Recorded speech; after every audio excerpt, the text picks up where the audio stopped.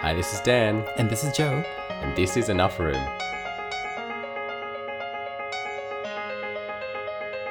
Hello and welcome back, everyone. Hello again. You know what I think you should do? I think you should say like, "G'day, mate," or whatever G'day, mates. Oh, there you go.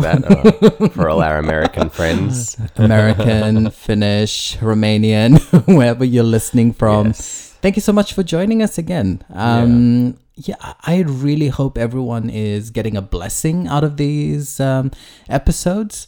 We love doing them, but I guess it's always like, oh, is this one going to connect with people? Is anyone going to get anything out of this? Are we just talking to ourselves? Are we just talking to ourselves?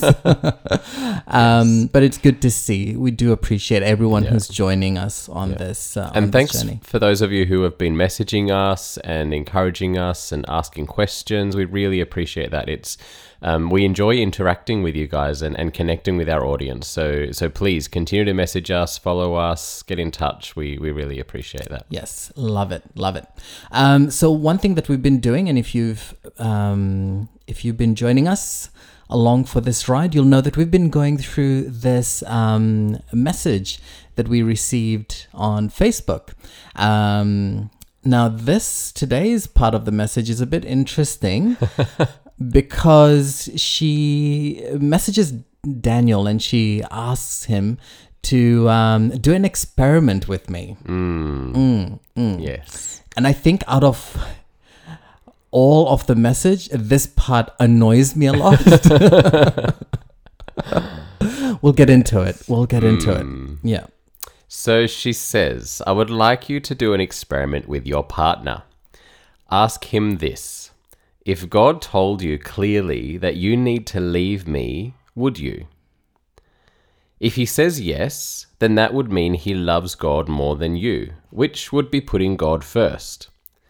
If he doesn't believe in God and you do, then the verse comes to mind. Can two walk together unless they agree? Or, do not be equally yoked with unbelievers. Okay, so I'm going to go first. Regardless of whether or not you agree with someone's relationship, and there are exceptions when you can see that it's, a toxic relationship or, someone is being hurt in that relationship. But apart from that, regardless of whether or not you agree with homosexual relationships or interracial relationships, or maybe just your best friend going out with someone you don't really like, it annoys me so much when people try to push their noses in other people's business. And I think this is where it sort of crosses that line. It really, this particular part of the message just really annoyed me when she's asked Daniel to do an experiment with me. So just, I guess, to humor me and to humor her. Okay. Let's ask, if you were to be clearly told by God to leave me, would you? I would. I would. Fair enough. And the reason why is that I feel like God has clearly told me that you're the one for me. Yeah. And so I said yes. And so if he were to tell me, no, he's not, clearly, like burning bush on my driveway, clearly, then I'd be like, okay, yeah, I got you, God, it's all good. It's a no. The answer is obviously a yes. So I guess in that sense, so she said if he says yes, which you have, then that would mean he loves God more than you, which would be putting God first. Great. Yeah. Look, okay. I am 30 years old. Okay, no, I lie. I am 31 years old. And my life has been so full of blessings. There have been some tough times. I've gone through depression. I've had to deal with anxiety attacks. I've had to deal with hurt and pain that is so close to me that I can't even mention it. But if there's one thing that's been constant through all of that, it's God. Yep. And so I trust him more than anything. That's why it's just a no-brainer for me. Yeah. And I think that's what I find really interesting in this whole I guess, experiment that she asks us to do, she's very clearly making a lot of assumptions here. Because she says that if you say yes, that means you would love God more than me, and you put him first. And I agree with that, and I appreciate that, because I would say the same. And I think, as you said, there is so much that we go through in this life, but one constant that both of us have had is God. And we do always want to put him first. Yeah. And I believe we've spoken about previously that for us, God has also been central to our relationship. Yeah. And we have been praying together since the beginning of our relationship daily for God to lead us and direct us. And I think that will continue, because that for us is key. We do want to put God first in our own lives, but also in our lives together. Yeah. And as a person of color, it makes me question a lot of things. And I think being a person of color, there's a certain way that I see the world.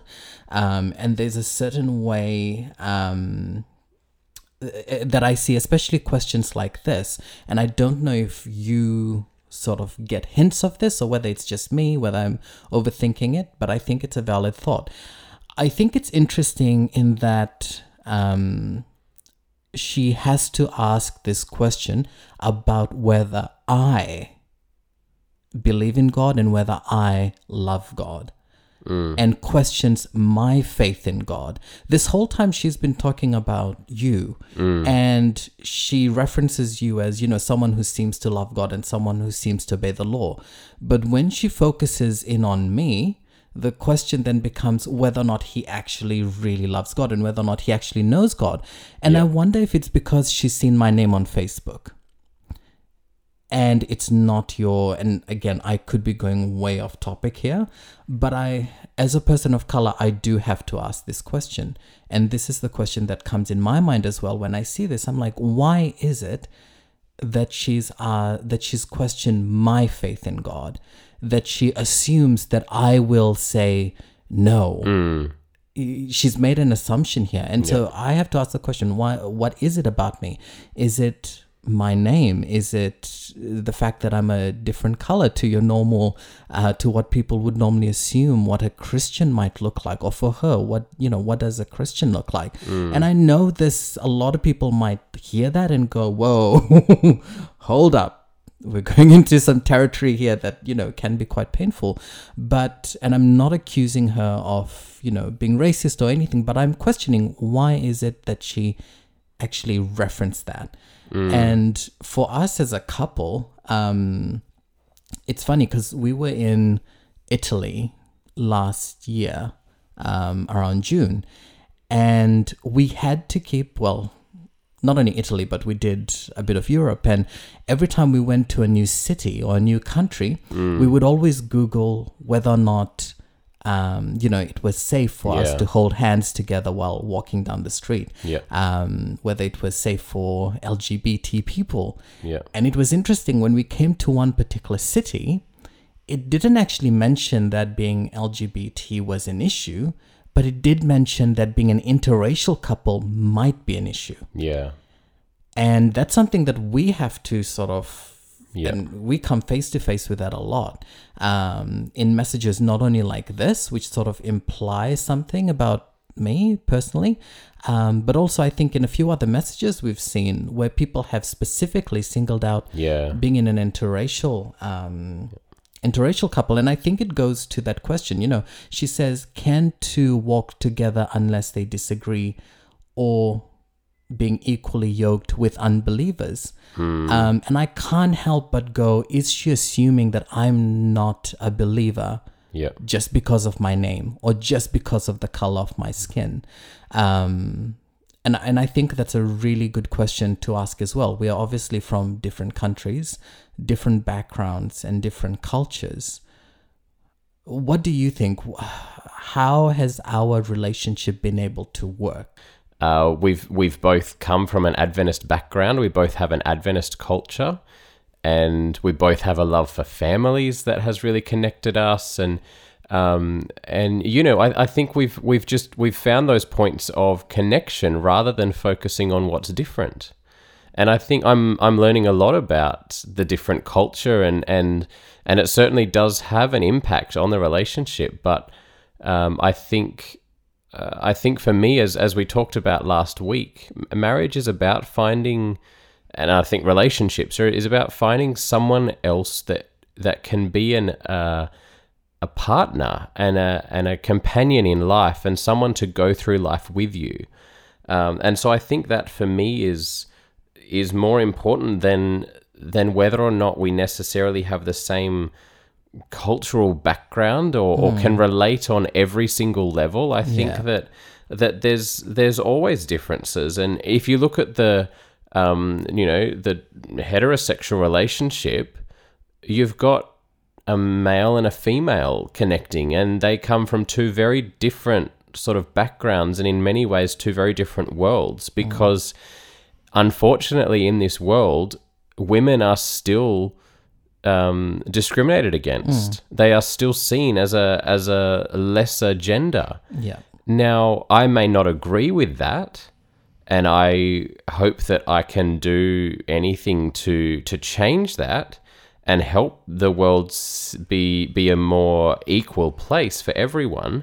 But that's the reality of the world we live in. And so to suggest that two people need to be equal to be able to be in a relationship almost negates the possibility of heterosexual relationships. Yeah. Because you've got two people coming from different statuses in society. And this is not anything new. This whole idea that, the whole equally yoked part of it, I have heard it in churches before. Growing up, I don't hear it anymore now, which is good. But I've heard it before, and it does sadden me. And that's why when I read this, as a person of color, I recognized something about that, a insinuation that she was making. Maybe it's just me reading into it, but from my point of view, I saw that and where she was going with that. And that's why I just felt like, no, this isn't right, And we are obviously not only gay, but also an interracial couple. And then I think of other interracial couples out there, or on the flip side, how sometimes we look at race, culture, maybe even religious beliefs as obstacles in getting to know someone or being in a relationship with someone.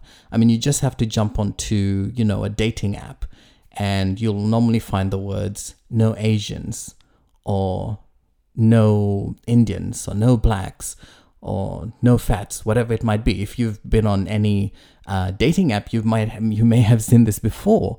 And that's just, again, another sad part of our world that we live in.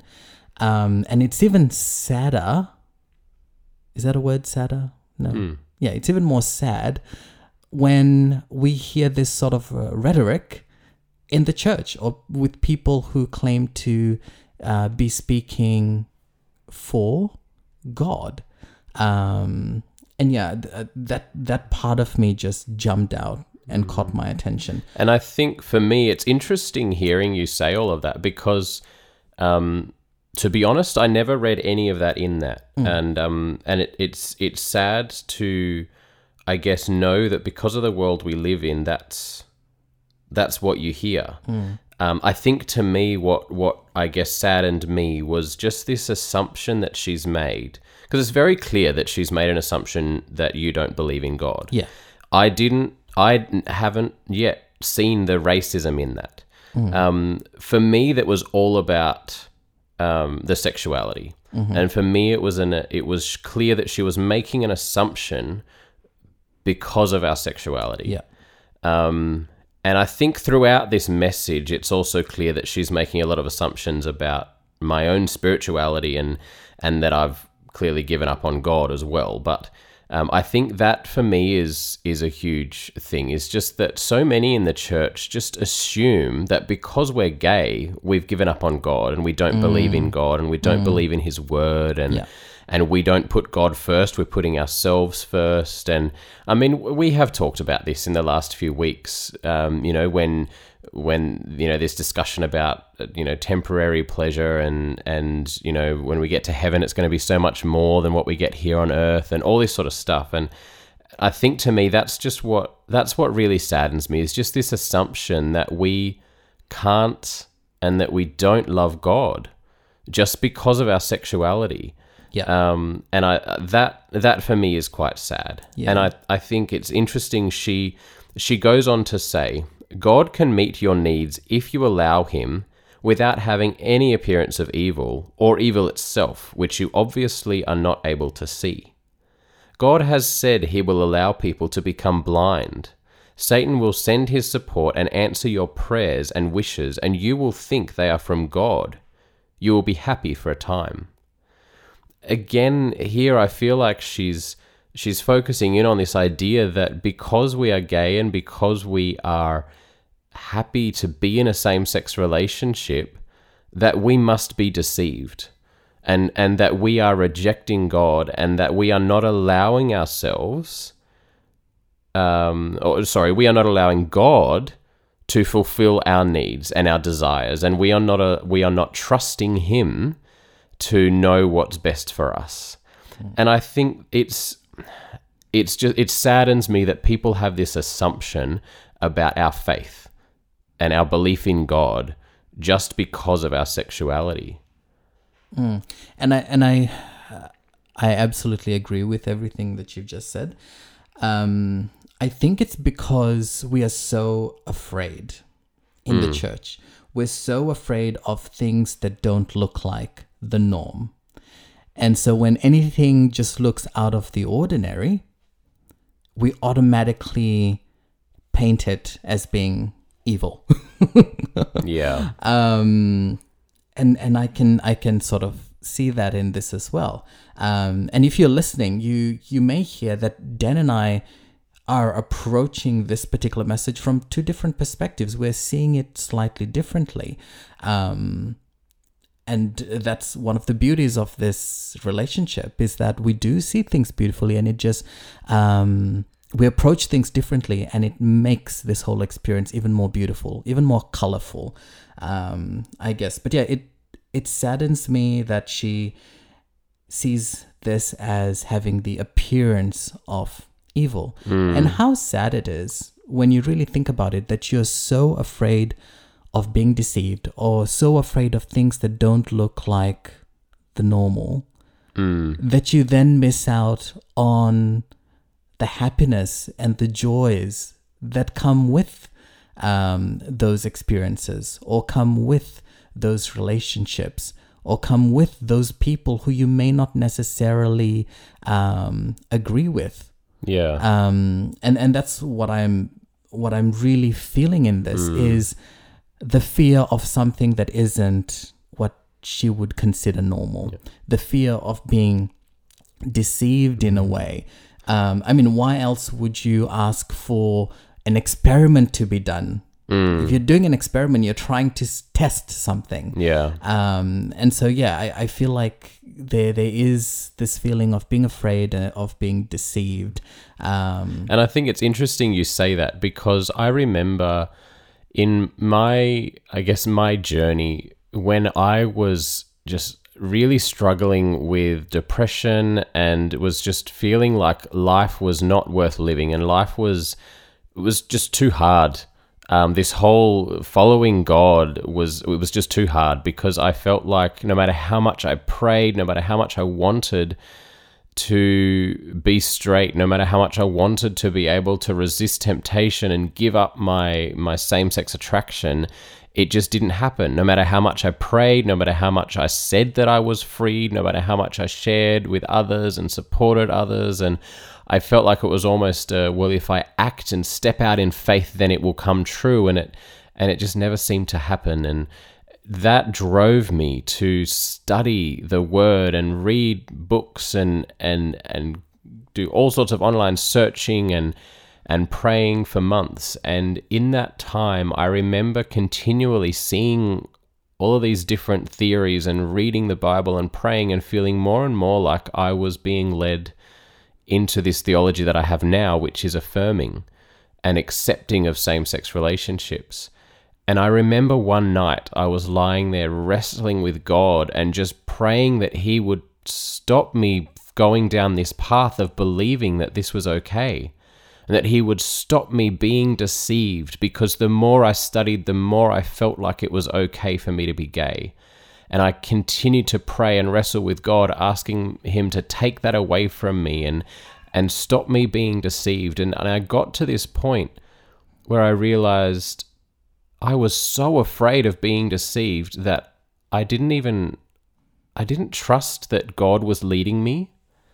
And I didn't trust that all of my prayer, all of my Bible study was leading me to the truth. I felt like despite all of that prayer and Bible study, I was being deceived and I was being led down this path of destruction ultimately. And as she mentions in this message, this idea of thinking it's all okay, but it's really the devil who's blinding me, and God's allowing me to be blinded. And I reached this point of thinking, hang on a minute, I believe that Christ has the victory. I believe that God is all-powerful, and I believe that God loves me and that he has my best interests at heart.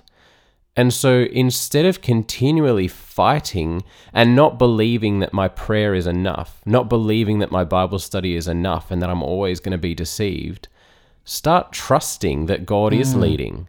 Start trusting in the power of prayer. Start trusting in the Bible and my study of the Bible. Start trusting in the Holy Spirit to lead and guide and direct me and inspire me. And it was at that point that I finally felt this sense of relief, where I could just let go, and I could let go of all this fear, and I could just trust God and relax in him. And one thing that I think it really dawned on me at that time is just that the Bible says love casts out all fear. And I thought, well, this just starts to make sense. If God is love and God loves me and his love casts out all fear, then why should I be afraid of deception? Why should I be afraid of being led down the wrong path if I am connected with God in prayer, if I am studying his word daily? I shouldn't be afraid to be deceived. Yeah. I should be able to trust in him. Thanks for joining us. We hope you enjoyed this episode of Enough Room. We'll be dropping another episode in about a week's time, so until then, follow us on Instagram and like us on Facebook. Till next time. Bye.